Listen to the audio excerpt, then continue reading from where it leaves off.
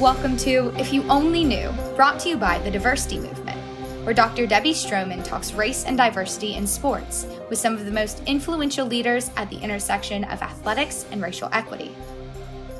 On today's episode, Dr. Debbie brings on Martin McNair, president of the Jordan McNair Foundation and author of Can My Child Play? Martin experienced the most devastating loss a parent could ever face, but he's using his son's tragedy to save lives.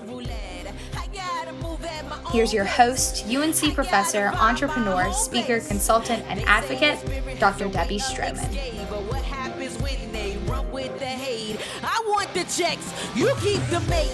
It's been exhausting carrying the weight. It's been exhausting. Welcome to If You Only Knew with Dr. Debbie Stroman. I'm very, very blessed and honored to have a friend visiting with me today, Mr. Marty McNair, who lost his son tragically in June of 2018. Marty, thank you so much for being on the program today. I want to talk to you about that tragedy, that atrocity, and talk about what you're doing now to make a difference in the world of sports for athletes. Welcome, Marty. Thanks again for coming. Thank you, Debbie. It's always a pleasure to be on one of your shows and obviously to be interviewed by you. So thank you for giving us a platform to tell our story.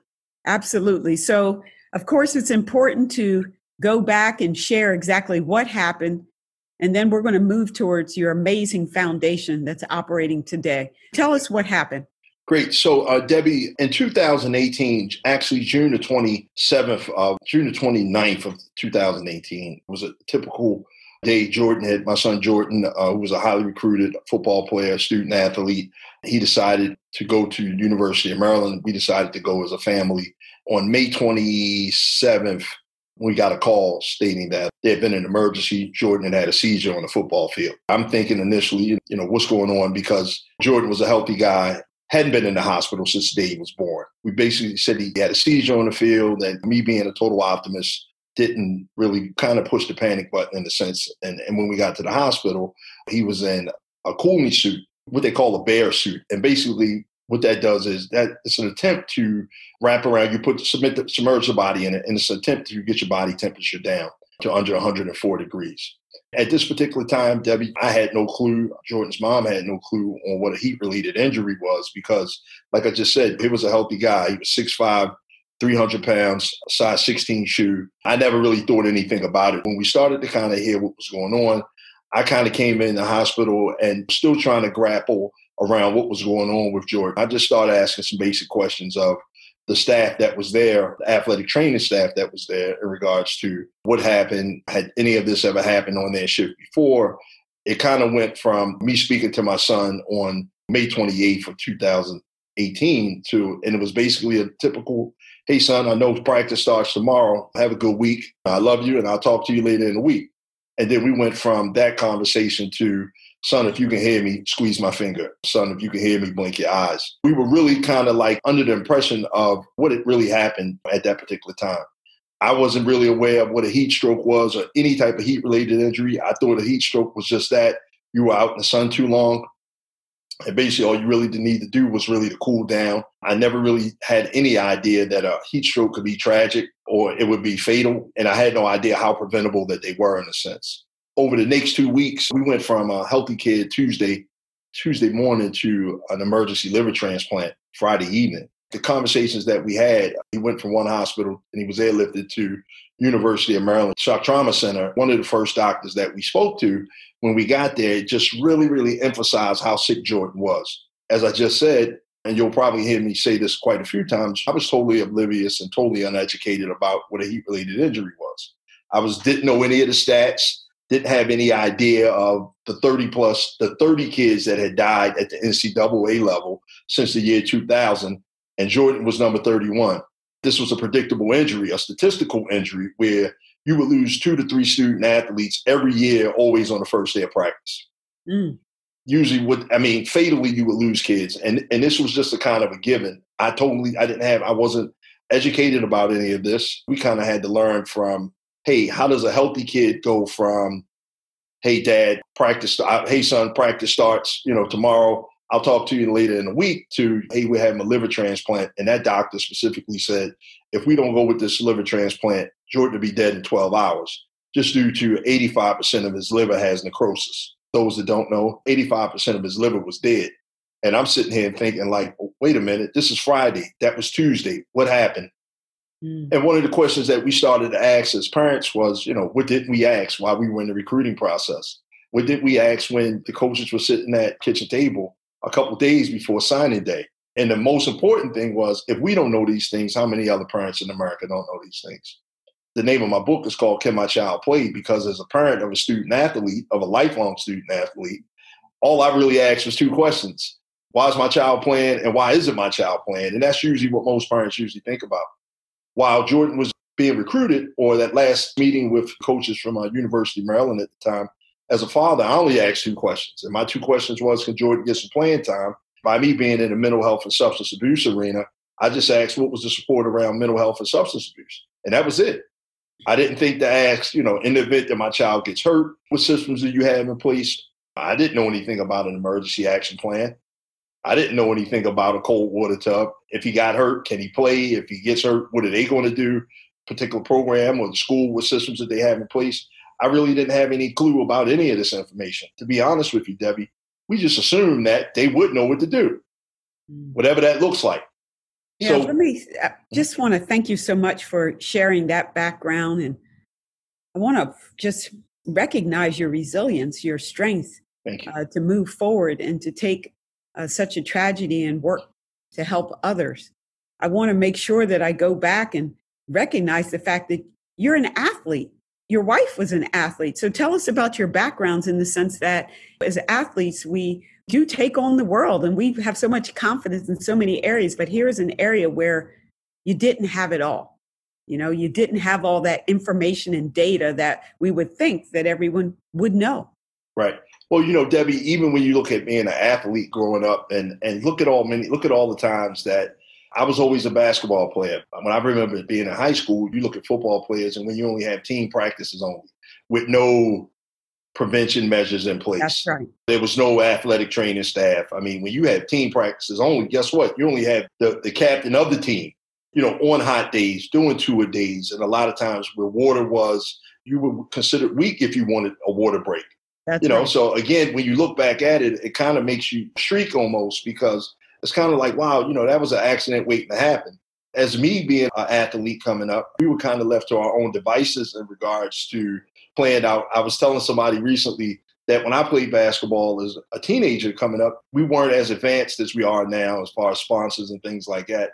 You basically had skins and you had shirts, and you played in every intramural neighborhood basketball league you possibly could. And you didn't have all of these sneaker sponsors. And the only T-shirts that we had, our T-shirts matched and our high school uniforms matched. And you may have gotten a pair of high school basketball sneakers for the team. But it really wasn't that same consistency that it is now in a lot of programs and a lot of AAU programs in a sense. You didn't have You're spot on. In fact, it makes me think about some of my critique of the commercialization of high school and college, and in particular with football, that they're practicing now 2 times a day. Sometimes the football day is from as soon as you get out of classes, 1 o'clock until like 8 o'clock at night.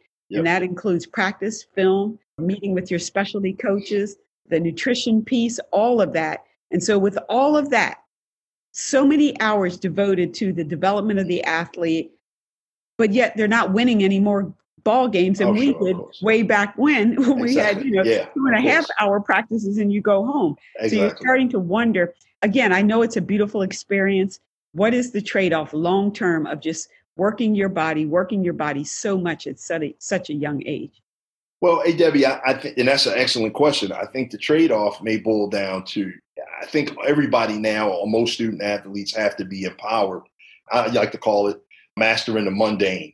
Right. And again, you want to get in the habit of mastering these basic skill sets. And like you just said, Debbie, a lot of people that get to the next level, and that may just be even college, when you look at percentages and then you look at the next group of percentages that get to the NFL, literally, if you're not willing to dedicate at least 16 hours of your entire day to your profession, you're not going to make it. And we both know, our friend Robert Turner, that percentages are only 1.6 of student athletes are going to make it there. And you're only going to stay there maybe a couple more points longer than that. So I think that the trade-off would be to really, if you're not willing to master these mundane skill sets to play at that level, I mean, you may not make it there. At the end of the day, the trade-off is never really fair, because I think as a student athlete, they have to realize that this is my body. This is my business right here. Nobody can tell me how to run my business. You can give me ideas on how to make my business better, but at the end of the day, guess what? I'm expendable to someone else. So therefore, I have to really just kind of have a level of self-empowerment to take better care of myself. Yeah, so let's talk about responsibility, and not specific to your case, but in general. When we talk about high school athletics, we talk about college athletics, and certainly here in North Carolina, we've done a lot of work. Not enough, but we've done a lot of work to ensure that there is a healthcare professional as defined as an athletic trainer. With our high school athletics, athletic trainer must be present. But we think about college sports, and certainly we have a different level of funding. There are some programs that have the ability to have not only a team doctor, but also the nutritionist, the strength and conditioning coach, XYZ, just a long list of people, as they say, suits, who are helping out the athletes. Yep. And then you have a situation where young people, they're coming into college, they're coming into big time sports in their high schools. And all they think about is, how do I make to the NFL? How do I make to the NBA or to the professional level? So they aren't necessarily keeping in mind health and safety. And then you have the coaches who have a lot of pressure to win. Now, again, I'm not saying it's right or it's fair, but the point is many of them are thinking about, maybe I can go to the next level. And if I get one more win, or if I can convince this athlete to do some extra reps, it could make a difference in my career. Yep. And then you've got the healthcare professionals who are doing this on the side, right? Because again, funding issues. And so let's talk about responsibility in those three areas: the athlete, the coaches, and then the support staff, the healthcare professionals. Debbie, let me share this with you. One of the things that right before COVID kicked in, I was at a couple high schools, Tampa and a part of Florida called Apopka. And this was the first high school that I had spoken to. And what we did this year in regards to the mission of the foundation is promote awareness, education, and prevention of heat-related injuries. As opposed to last year when we first started, or the year before last, we were very football-centric, right? The more and more my voice had kind of gained some momentum, or our voice gave some momentum, I started talking to a lot more athletic trainers and just concerned parents. What we decided to do coming into 2020 was, we're not just going to talk to football players. We're going to talk to everybody. We're talking to student athletes, because guess what? We already know, Debbie, unfortunately, we've lost 7 kids in the last 2 months, literally. And we lost 4 in the last week and a half, the last 2 weeks. So again, we have to educate our young people more. But this was the first school that I had spoken to, the first group of student athletes I talked to, and it may have been, you name it, everybody from baseball, softball, lacrosse, soccer, all outside sports were there in attendance. And with this particular school, they had a student athlete athletic trainer. And this was the first time I saw that. What I mean specifically is the benefit of that would have been to literally, you have to educate young people on the signs and symptoms of injuries, because you and I both know, as a coach, there's no way possible that you can see every symptom of, you got hundreds of kids on the field. You may have a team of 5 to 10 coaches, and they can't catch everything. What I saw was, with that particular school, a lot of the kids were in tune to learn what the signs and symptoms, where they can look at each other and see see how to catch some of these signs and symptoms of any type of injury. Back to your initial question with high school, Debbie, a lot of times some schools just don't have the budget for all of the extras, an athletic trainer, a doctor, or a medical staff person, or the suits. They just don't have that in the budget. You have to educate more people, more student athletes, in regards to what these injuries look like. And the prevention, not only the injuries, but the prevention thing. When it comes to coaches, Debbie, this is what I think. I think that all coaches, I'm a proponent and a big supporter of coaches, because I know I've educated quite a few coaches, hundreds of coaches, to say the least. One of the biggest fears when we do pre-tests and post-tests, but when we do pre-test questions, one of the biggest fears of any coach is that a child will get hurt, or worse, die on their watch. I think that it's always about positioning, because guess what? I always want to win one more game, because everybody, and you and I both know this, a lot of coaches, really, everybody's trying to get to the next level themselves, whether assistant coach is trying to get to a offensive coordinator's position, or the offensive coordinator's position is trying to He's trying to get to the NFL. Like, everybody's using that platform as an incremental step to a higher income or a higher level, in a sense. Mm-hmm. At times, it boils down to the more educated that everybody is. Because guess what? When you look at 30 plus kids that died prior to Jordan, right? The 30 kids that died prior to Jordan. When you look at these 7 kids that died over the last 2 weeks, it's always that one thing that's missing. And the one consistent thing that was missing was prevention. Mm-hmm. Where's a cold water tub? Like, you mean to tell me, like, I was amazed that 30 plus times there wasn't a cold water tub on the field. Something that's so simplistic as that gets missed. Well, tell our audience what you've done, because I know you've stepped up with the foundation and helping. Yeah. So what we try to focus on is grassroots efforts. What we did was, our main goal is really to promote awareness, education, and prevention around heat-related injuries and to diminish heat-related deaths. We can't stop them, but let's cut down on the number of them through those things of education, awareness, and prevention. Because again, so what we decided to do, Debbie, was we started donating cold water tubs to programs. We've donated programs. It didn't matter what the sport was. If you need one, we're not interested in your budget. All these things. Guess what? A cold water tub is a Rubbermaid stock tank you can buy at any Tractor Supply store, a kiddie pool that you can buy at any Walmart. And when people said, guess what? We don't have that in our budget. Guess what, Debbie? It's only, I donated 250 of them last year from Alaska to Florida. And we only paid $89 to $99 per. We never really said, hey, you can't afford one and you should be able to, but we just knew that we had to educate people. If you don't have one, this is what you do. Here's one for you. I think a lot of times, Debbie, people totally overlook the basics of prevention. Nowadays, I mean, a heat-related injury is literally 100% preventable, to the point where, guess what? If you look at the signs and symptoms and you catch them, guess what? That kid can go home and have dinner with their families, as opposed to that kid goes to the hospital and their liver is dead and they on a transplant list or organ transplant list or something like that. Can you imagine our thoughts when the doctor said our Jordan's liver was 85% dead, 85% necrosis? In 3 days, what happened? Where was the damage done at? The damage was done while he was in the process of this heat stroke. So, hey, Debbie, can I back up? Because when I talk about heat strokes, I know it's a general term, but when you break it down, imagine your body, when your body temperature goes above 104 degrees, it's the equivalent of your body being in a microwave oven. So all your organs are starting to cook. And therefore, you have probably a 15 to 20 minute window to cool first, transport second, meaning get this person in a cold water tub or a tarp or a taco to get that core temperature down. And that's the only way you're going to get it down. And guess what? When that doesn't happen, now you see how it can happen so quick. Well, that's a very, very powerful visual to share. Mm-hmm. That's very, very powerful. I really appreciate your action, because many people have talk.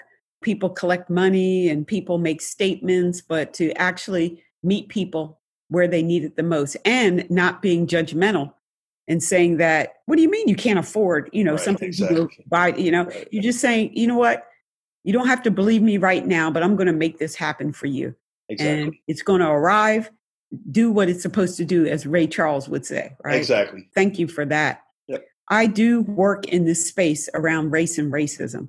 For me, every system, every institution needs to have that racial lens on it. When I think about the young men who are playing football, and it could be other outdoor sports, but in particular football, with all the concerns around health and safety, we know that many, many parents, white, brown, and black across the country, are saying, whoa, I don't know about this football thing, because of the lack of medical and healthcare professionals right there on the field, and because of the long-standing research now around head injuries and about banging the head, in particular the second, third, fourth time, and what that can do. And so many people of means, people who have the ability to choose, I'll play soccer, even though we know concussions are very high there as well. I'll play rugby. I'll play baseball, but I'm not going to play football. And the numbers have gone down. The NFL is concerned about that, and they should be.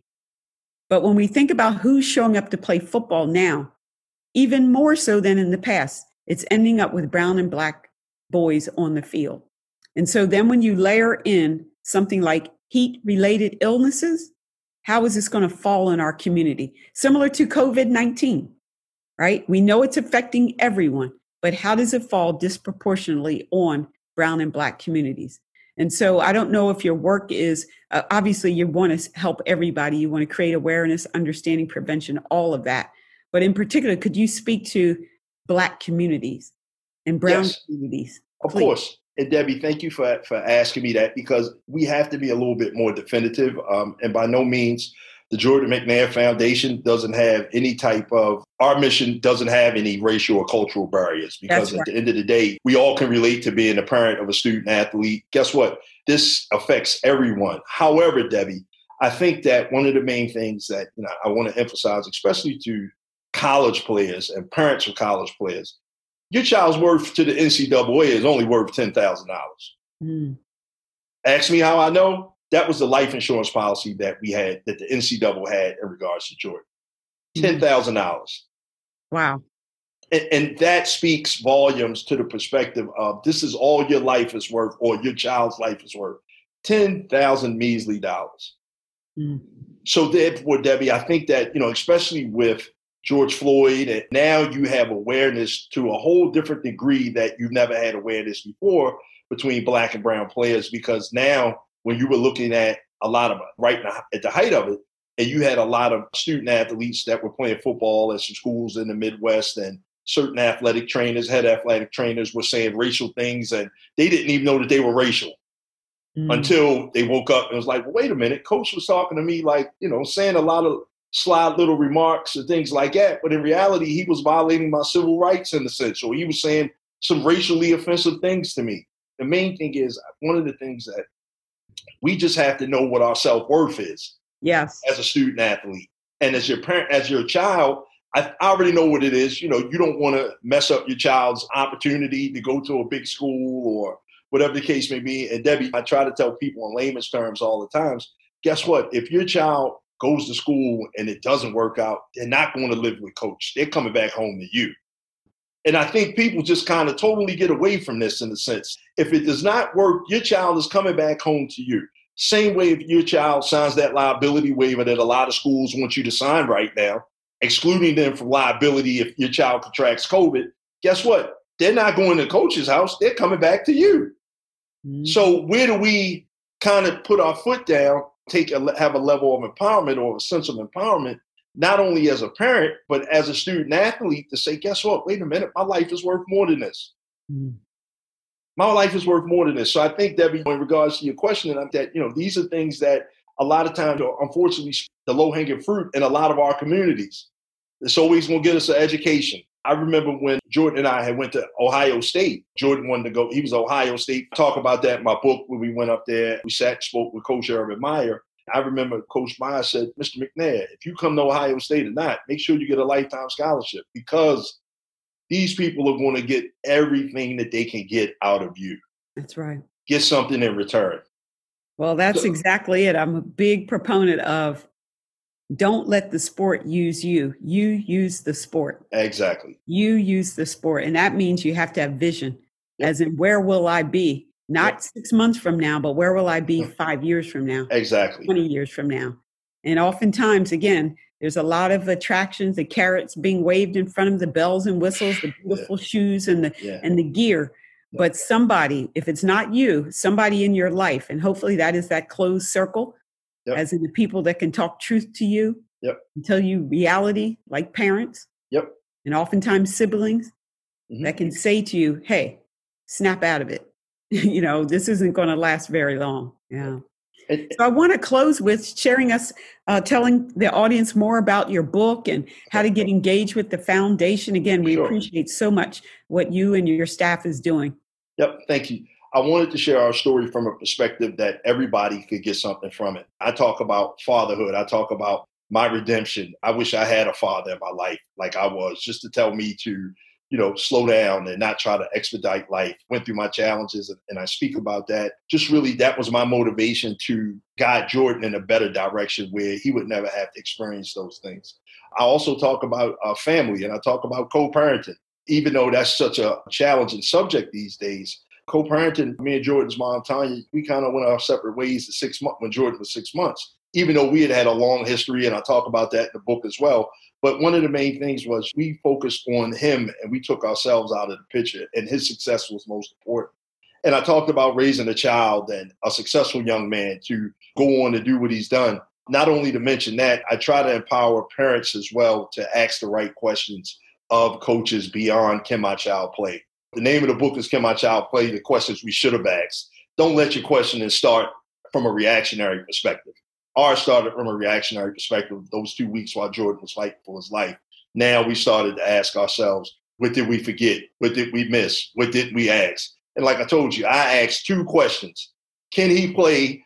And what's your support around mental health and substance abuse? These are the main things that we really need to kind of focus on beyond that. Guess what? I encourage all parents. If you're asking questions and your questions aren't being answered to your level of comfort, maybe you should look at another program. And it's so much more, Debbie, because Debbie, Jordan could have went anywhere. We had a lot of offers from a lot of schools. And Debbie, I got caught up in the bling, Debbie. I've been to schools where the diamonds from the championship rings and the case even got to me. So if they got to a parent, exactly what they'll do to a kid and a student athlete. And one of the things when you're walking down, especially in the recruitment process, and you're at a lot of schools and you're looking at all of these players and they got their uniforms and their helmets and plaques, the ones that have gone on to play at a professional level. However, we aren't asking any more questions beyond that. How long did they stay? They got there, but how long were they really there? We're looking at short-term goals where we need to look at the long-term goals. Like, what can my life be like after college? How can I position myself after college, after I graduate? And utilize all of the time that you have to get a free education, or it's not free, but utilize all of that information and not be afraid to ask questions of any coaches. Ask questions from, the athletic training staff. Ask questions from the head coach. Ask everybody besides the head coach on how they run their program. The strength and conditioning coach. Ask questions from the educational staff. These are things that we shouldn't just take for granted and assume that, guess what, they'll do the right thing or they know to do the right thing. Know these things before you make a conscious decision on where to send your child at. So what we do, Debbie, on top of that, we encourage education around awareness, education, and prevention of heat-related injuries. We're always educating people on the signs and symptoms of. We donate cold water tubs, so we are putting action to what we say we're going to do. Of course, we only donate 50 this year. We got a campaign now where we grade donate 50 cold water tubs. However, this year... Don't say only. Right, yeah. Not only. That one could save a life. Hey, right? You're absolutely right. You're absolutely right. So we're donating cold water tubs this year. And the main thing now, what we did this year was we asked for a lot more participation or a lot more accountability to the recipient of the tub. And what I mean by that, last year, Debbie, we would just donate cold water tubs to whoever needed one. And we'd say, hey, go to our website and look at that 15-minute video or that 3-minute video, how to use it. Where now we're saying, guess what? Bring 5 to 10 people from your organization, get on a Zoom call where we can train you. And we specifically know that you've been vetted or you've been trained on how to use this process. Excellent. So we've been busy. We definitely been busy. COVID hasn't really stopped us. A lot more Zoom calls these days and Zoom trainings. But yeah, we've definitely been busy. Anybody's interested in following us, please go to the JordanMcNairFoundation.org. You can purchase our book, Can My Child Play, there. And I just think it's a read that everyone should take advantage of. Again, I appreciate you and all that you're doing. Thank you.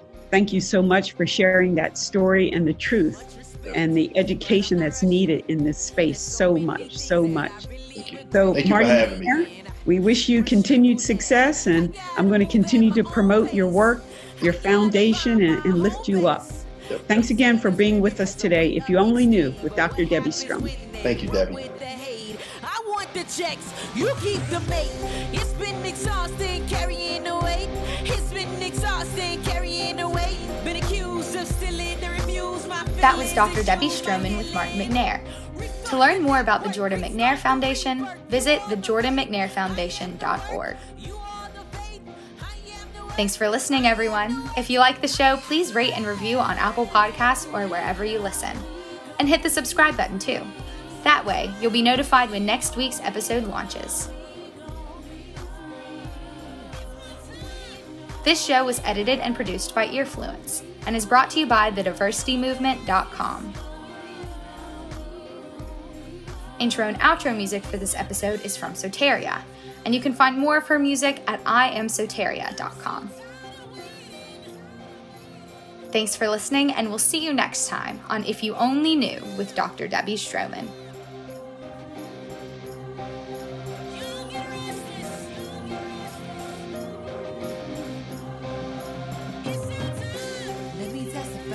Let me touch the sky. Let me change the vibe. We dismiss the trauma, talk about the drama, but there's more to come. Semicolon comma, the vultures are